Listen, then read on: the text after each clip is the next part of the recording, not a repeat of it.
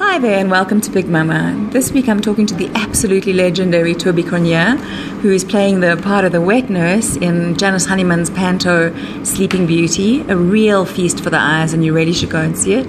Tobie is just phenomenal to speak to and just an absolute legend, and what a wonderful person. I don't know, we just do it. It's hard. I can manage the 3 on a Saturday. We have 2 on a Friday and 3 on a Saturday, which is hectic. But then the Sunday, we've got to do it twice again. Sunday is very hard. Yeah, after having done it too. And I leave for the theatre at about 8 in the morning, and I come back at 11:30 at night. Aye, that's heavy going. A long day. But Tobie, tell me, the audience appreciation, does it make it all worthwhile? Yes, of course they are. It's really a fun show, and the audience, if they enjoy it, they give you energy. It's great. Tell us about the applause is lovely and the laughter is lovely, so that's nice. Tell us about your role as the wet nurse. I've played nursing Nora before. Her name in the previous time, I think it was about 15 years ago, her name was Nursing Nora No Brain. She was a bit tough. But this time, I think she's got a few more brains, because the king and the queen, the king's definitely dumber than she is. Yeah, the king and the queen certainly don't shine with brains. Yeah. I think the kids enjoy them because they're so dumb. Their dumbness is very visible, which is nice for the kids. And tell me, do your lines change? If something happens sort of politically or there's great maneuvers in the world? Yeah, we were just told today not to. I added a new line, and then some of the other kids also thought they could add a new line, so we were told not to change the script. Oh, okay. It wasn't in the script originally. We developed lots of stuff during rehearsals, Yeah. But then Janice decides and sets it finally, and so she doesn't want us to change any of that. Unless we're told by the management to put in something that has currently happened.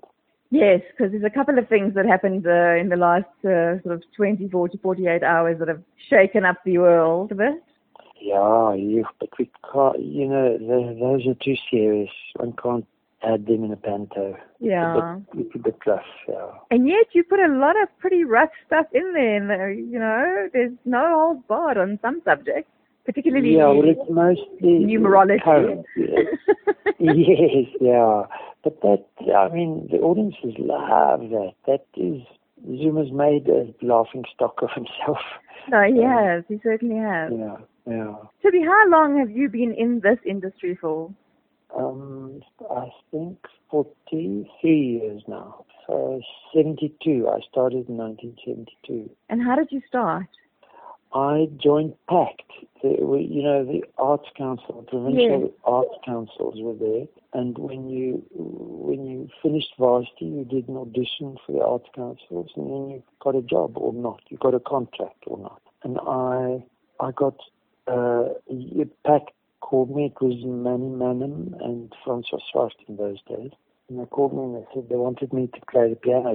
I had a vision of being in a Chekhov and playing the piano and then committing suicide, shooting my brains out or something. Lovely. Drama. And it was, they wanted me to do the accompaniment of a musical with a piano on stage. So I wasn't playing a part, I was just playing a piano, which is terrible for me. It was very hard. Because you're a showman. Sorry? Is that because you're a showman? No, they didn't want any show at all. I just had to be an accompanist. Yeah, but why was it so hard for you? Because you like to be on show? No, I just wanted to be an actor. I was young and desperate just to act, And from there? Well, then I did schools programs for a while, and then I got my first real part that I decided was my real part, was playing the policeman in a play called Bubble Coast in Bruidegom. Most of the stuff I did in the early days was Afrikaans. Yeah. Yeah. And when did you become involved in Panto? I can't remember the date, but I think it was around about 78 or 79.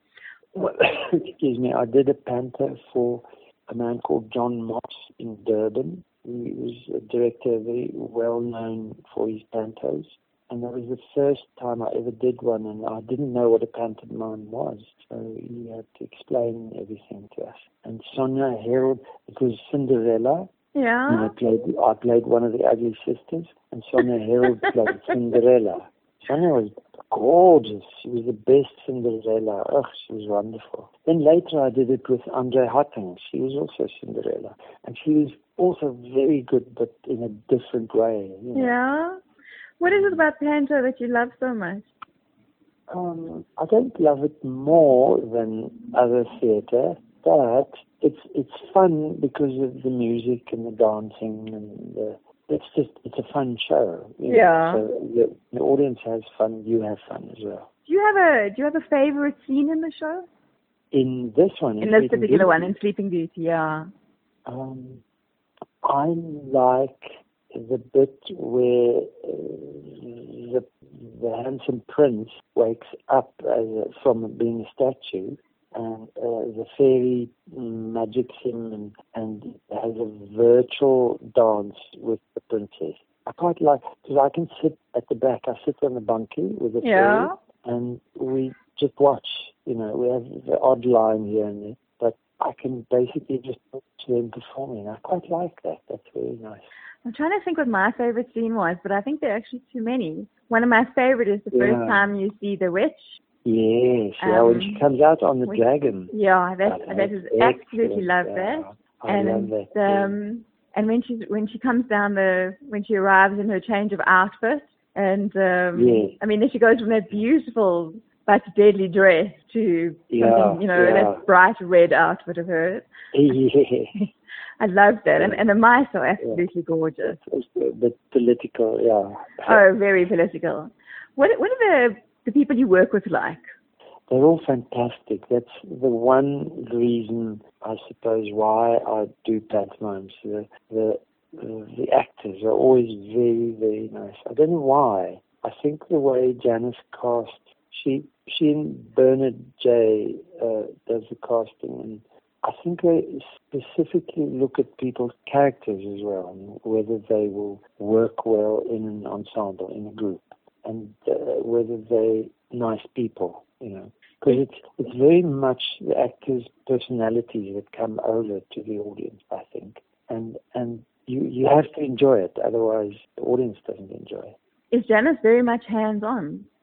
You mean during the run or during rehearsals, or both? How do you mean? Both. Well, particularly during rehearsals, well, I should imagine she's very much there. But once the run starts, does she? Janice normally goes away after opening night and she doesn't come back. Maybe she sometimes comes back for the last performance. Janice got lots of work, so she's very busy lady. We've got a resident director, Timothy LaRue, who looks after the show. So and Bernard J. comes in now and again just to see if everything's still in working order. And you guys haven't run right and rewritten the show by yourselves, Yeah.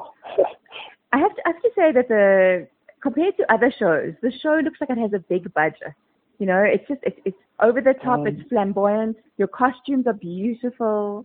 Yeah. The costumes come from England. So Bernard J. has a contract with Kudos in England, who does all the pantomimes there.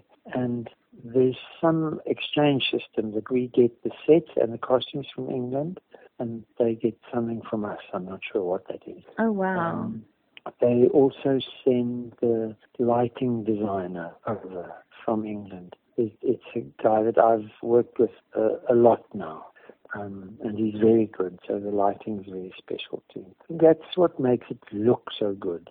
I'm not sure that this show is, apart from inflation, this show is not very much more expensive than some others I've been in, because we've had in in oh my goodness, who's the young boy that flies? Peter Pan. Peter Pan. In Peter Pan, I played the big pirate. What's his name? Captain Hook. Captain Hook, yeah. And I had to fly over the audience in the end. Wow. So that was a whole rig, a very difficult rig by an international company. I had to go put that up, and stuff that was hung into the ceiling of the Joburg Theatre. And Peter Pan also flew, and people flew on stage as well. That was, I think that must have been the most expensive pantomime yet. No, it's mostly hidden cost, Yeah, well, costs are generally, they're revolting, the ones you don't see behind the scenes. But I must agree with you that Sleeping Beauty, the cost of visible, everything looks really beautiful. Yeah, and one of the things I loved about the show was even in the last scene, it's not so much a scene, but there's a change of costume, and it's grand and it's beautiful. We call it the finale. It's always, in all the pantomimes, it's part of the bows, when the audience applauds. Yeah. But it also becomes like the wedding of the prince and the princess. Well, it's a really. That's all it is. It's not a scene. It's a show off of costumes. Well, it works because it's absolutely beautiful. Yeah. And the one thing I do want to remark on before I say thank you and goodbye to you, Tobie, is your little ballerinas. And that little boy who just pirouettes across the stage. They are amazing. That boy is going to be a major star in the world one day. His name is Leroy. He's fantastic. And he's an absolute natural.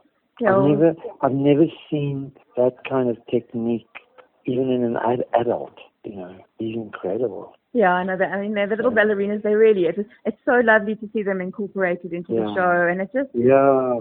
It's just mind opening and mind stretching and mind boggling and absolutely a feast for the eyes. Yeah, the ballet dances are my favorite in the show. Really, every time they come on, I feel happy. Yeah, it's a treat to watch. Because they're so young and innocent, and they work so well together. As an ensemble, their arms are always all together in the same place, in the same rhythm. Their spacing is good. I love them. I think they're fantastic.